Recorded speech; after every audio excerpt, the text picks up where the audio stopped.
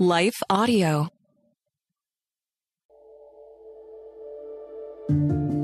Hello, listeners. My name is Shara Donahue, and thanks for joining me today to seek out the truth found in the Word of God.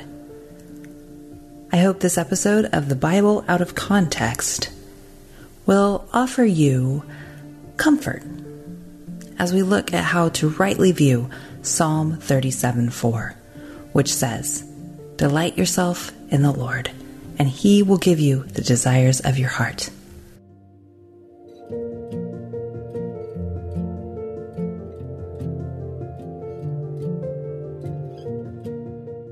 Unfortunately, people often interpret this verse to mean, if I can figure out how to enjoy God, I will get everything I want.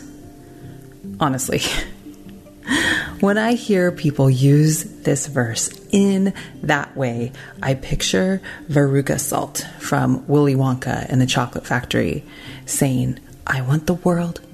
I want the whole world. I want to lock it all up in my pocket. It's my bar of chocolate. Give it to me now." That's it. That's all the talk singing that you'll get from me. But can we agree that we certainly shouldn't approach God as a spoiled brat? Trust me, He is a good Father, and He loves us too much to leave us that way. We also cannot manipulate God, no matter how hard we try. I've told you this, and we've talked about it, but the pursuit is a fool's game. People sometimes use this verse with the belief that if they stack the deck just right, they can get God to give them whatever it is they want. We forget that He loves us enough not to grant our every desire, while still being the God who offers us blessings far beyond what we deserve. Seek Him for Himself, not as your wish fulfiller. Enjoy Him. Enjoy Him. He is better, more sustaining, and more faithful than any worldly want. When you start to delight in those truths, what often happens is that your desires will begin to align with His. And yes, you will see Him give the desires He has for you that have come into alignment with His. When you find joy in who He is, you will grow to be more like Christ, and God promises to finish the work He starts in you in Philippians 1:6.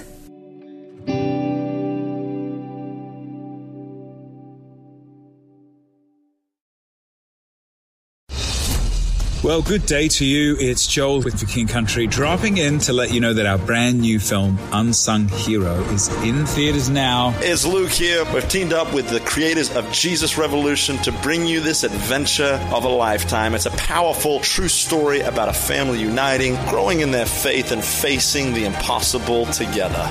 In theaters now, unsunghero.movie for more information. Rated PG. Parental guidance suggested. What impacts you every day? There is one book that influences almost every aspect of our lives. Museum of the Bible reveals the Bible's impact on your favorite musicians and artists, the way we measure time, social justice, our national monuments, and more. The Bible's impact is all around you. Discover how at museumofthebible.org/impact. I'll say it again. We have to avoid expecting a promise that God never promised to fulfill. It is my goal to make sure your hope stands on a firm foundation and not something you've made up in your head to make yourself feel better in a moment of momentary pain. It is a betrayal to our own well-being to tell ourselves a lie to shield us from that pain. We need the truth so that when days of hardship meet us, we are planted firm. Now, this doesn't mean that as we delight in the Lord, we won't get things that we desire that are sometimes ridiculous ones. I have more than once asked God to help me win at a video game, find a lost object, or not forget about a silly task that needs to be done. And more than once, He has answered these prayers with a yes. And more than once, He has chosen not to. But you know what? the deeper desires of my heart are safe in His hands. God knows how to weigh out my true desires better than I do. And when He is my greatest delight, I will want what He wants. Verse 4 of Psalm 37, in context with the whole of the psalm, aligns so well with Deuteronomy 6:5. You shall love the Lord your God with all your heart and with all your soul and with all your might, which Jesus reiterates in the gospel. To live in a broken world in a godly way, we must ask ourselves, what are the desires of my heart? And why do I have those desires? If the Lord is the source of all your delight, that will shape the desires of your heart. Okay, since we have covered that, we are going to widen our view to the whole of Psalm 37 now, because context matters. There is so much more to this psalm than just verse 4. It's 40 verses long, so we won't read the whole thing together, but you should, when you have time, spend time with God looking through this psalm. It's written as an acrostic, meaning that there are 22 pieces, with each piece started by a successive letter of the Hebrew alphabet. Many of the acrostic poems in the Psalms are also wisdom meditations. Let's keep in mind that the Psalms are wisdom literature. Tim Keller says of the Psalms that the Psalms lead us to do what the psalmist says do, to commit ourselves to God through pledges and promises, to depend on God through petition and expressions of acceptance, to seek comfort in God through lament and complaint, to find mercy from God through confession and repentance, to gain new wisdom and perspective from God through meditation, remembrance, and reflection. The Psalms also help us see God. God not as we wish or hope Him to be, but as He actually reveals Himself. This psalm in particular is credited to David. And if you know anything about David, you know he had to run for his life more than once. Which brings us to one of the overarching themes of this psalm, which is not to delight in the Lord, though it is there, but to live with full confidence that God will overcome evil. I don't often talk about current events on this podcast, but when wars, shootings, and abuse touch our daily lives, we need the reminder that Psalm 37 gives us. Delighting in the Lord is an instruction in the psalm, but it's not the only command here. Also, it's not a suggestion.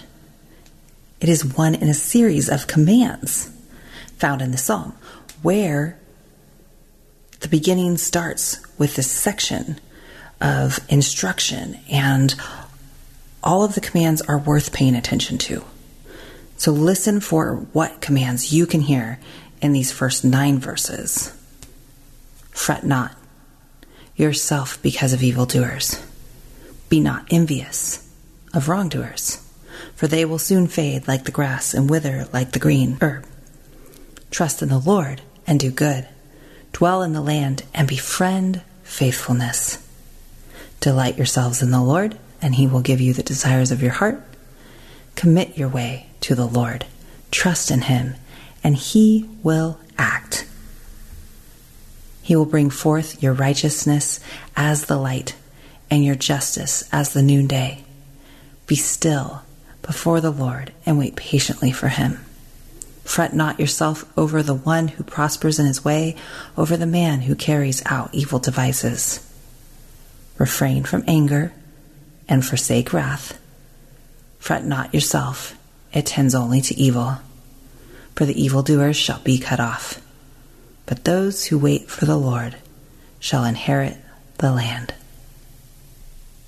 So let's recap the commands in this first section.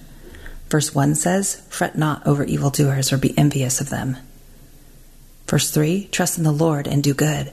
Dwell in the land and befriend faithfulness.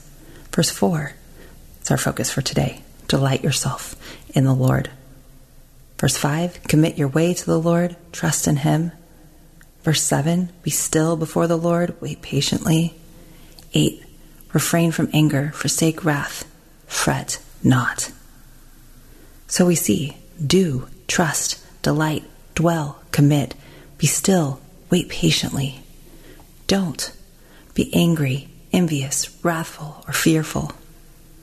Then, following those verses, there is this poetic narrative of how the wicked will be overcome and a reminder of the character, power, and righteousness of God. The Lord knows, upholds, and delivers. With a couple more commands in verse 27, turn away from evil and do good. Verse 34, wait for the Lord and keep His way. And 37, mark the blameless and behold the upright, for there is a future for the man of peace.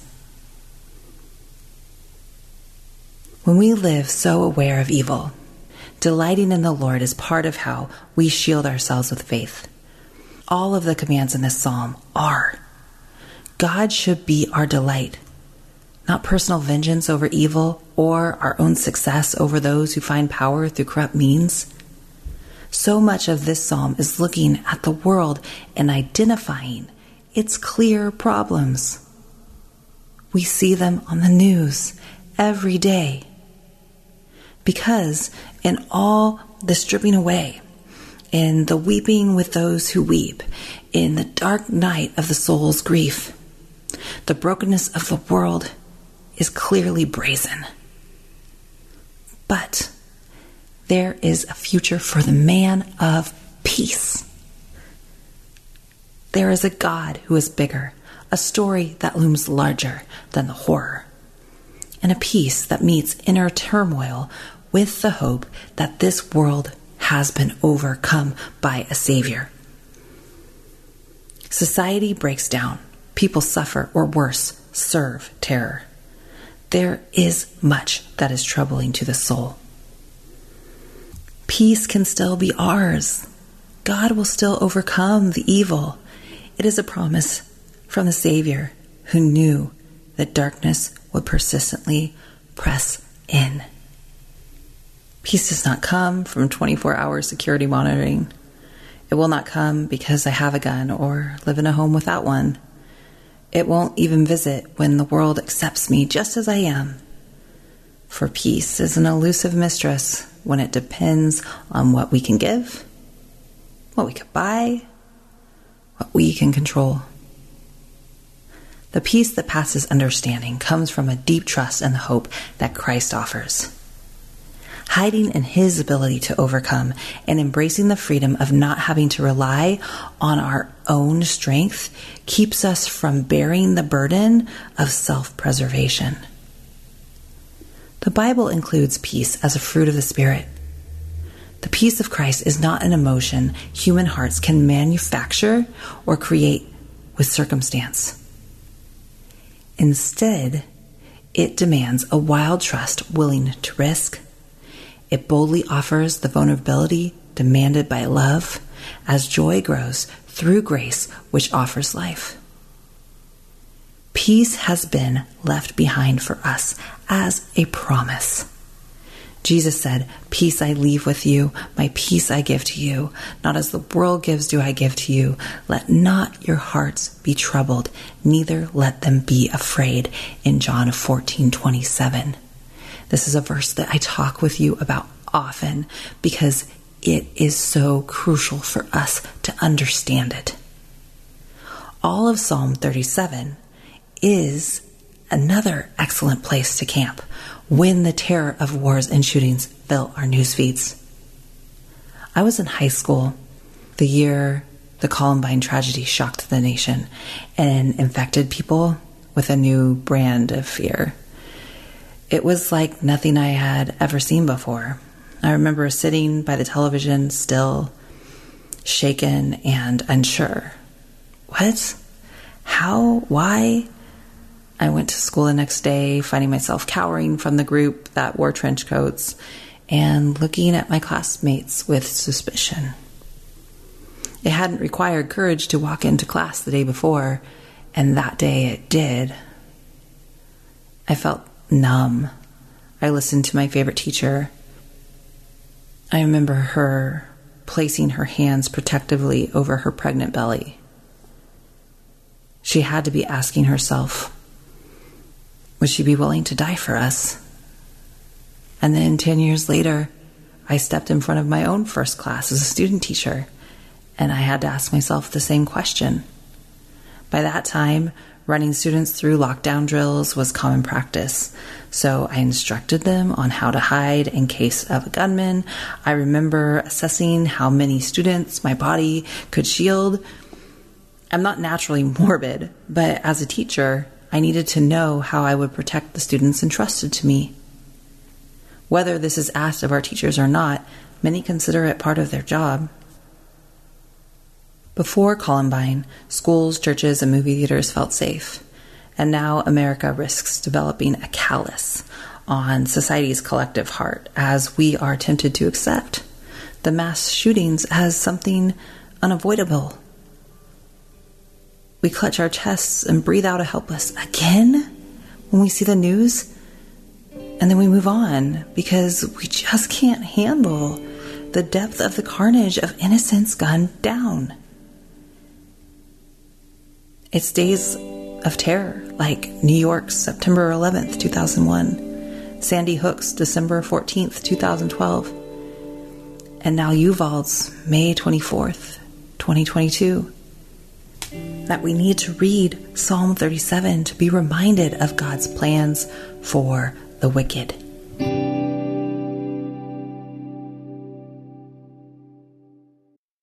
What impacts you every day?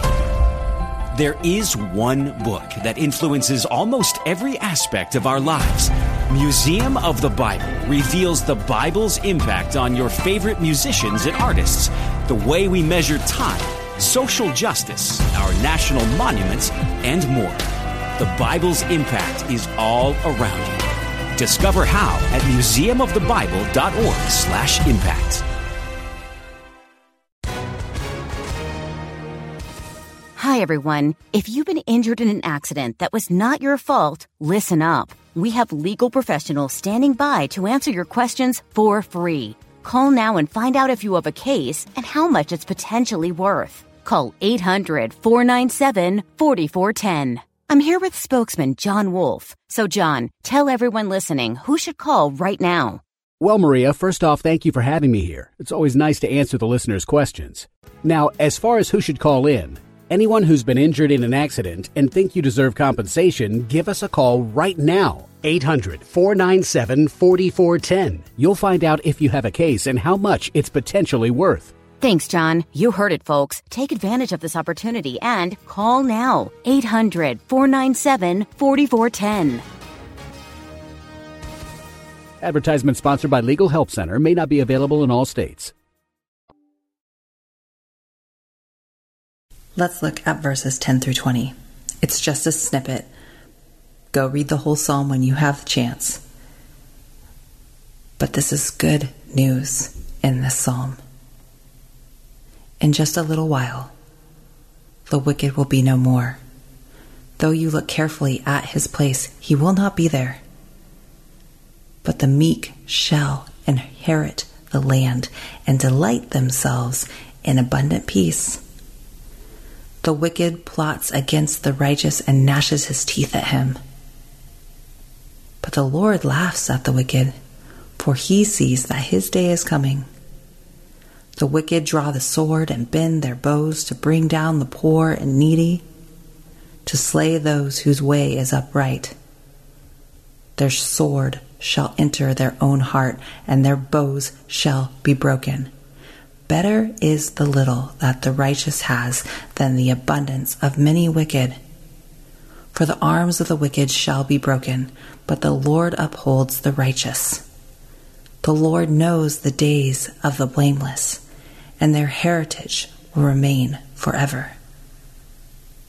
They are not put to shame in evil times. In the days of famine they have abundance, but the wicked will perish. The enemies of the Lord are like the glory of the pastures. They vanish. Like smoke, they vanish away. May your satisfaction in Christ be so deep that bad news on the global, local, or personal scale doesn't touch the promise of peace gifted to you. That even when in sorrow, the delight of who God is can coexist with your pain. When challenges come and triggers tempt toward anxiety, may your heart not be troubled, for you belong to the Prince of Peace, who has overcome all the evils of this broken world, and he will not fail to be who he has always been. As we wait on the Lord and keep his way, do not grow in wrath, but be committed to fret not as you delight in the fact that you can trust the character of God.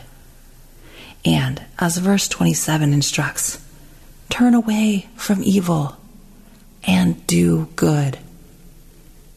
Do good in the ways God has called you to, so that we may bring light to this dark world that is in such desperate need of Jesus.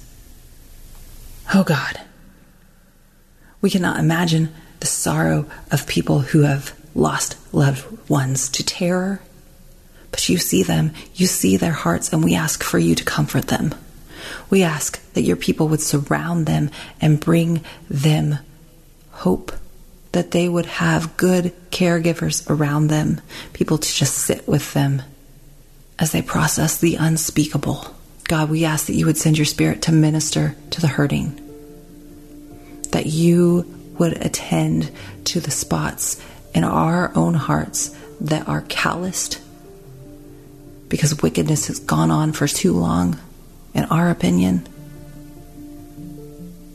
and that you would help us to rest in confidence that you will overcome the evil that seems so prevalent in our society, in our world. Give us more of you, Lord. Give us eyes that see you. Help us to delight in who you are and to have ourselves guarded with your word. Help us not to be afraid, but to look to you and to live in peace. And it's in Jesus' name we pray. Amen.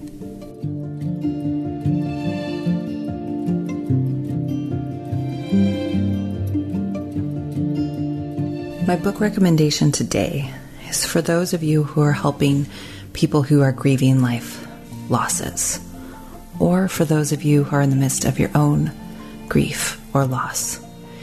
It's by Robert W. Kellerman and called God's Healing for Life's Losses: How to Find Hope When You're Hurting. It points to key verses that can fortify your faith and provides questions to help you process the sorrow that you're currently experiencing or the sorrow that your friend is currently experiencing. I hope it will be helpful to some of you out there.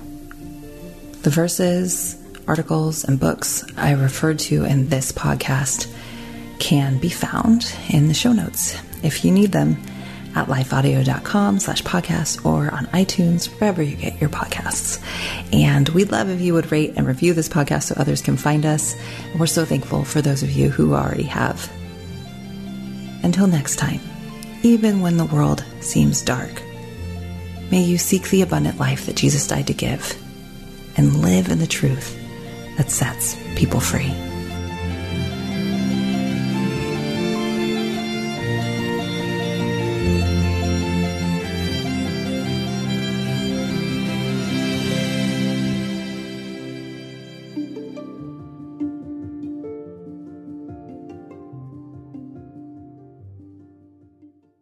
Hey there, it's Carly Mercourier, host of Therapy and Theology, a weekly podcast that explores popular topics and questions related to faith, feelings, and spiritual formation.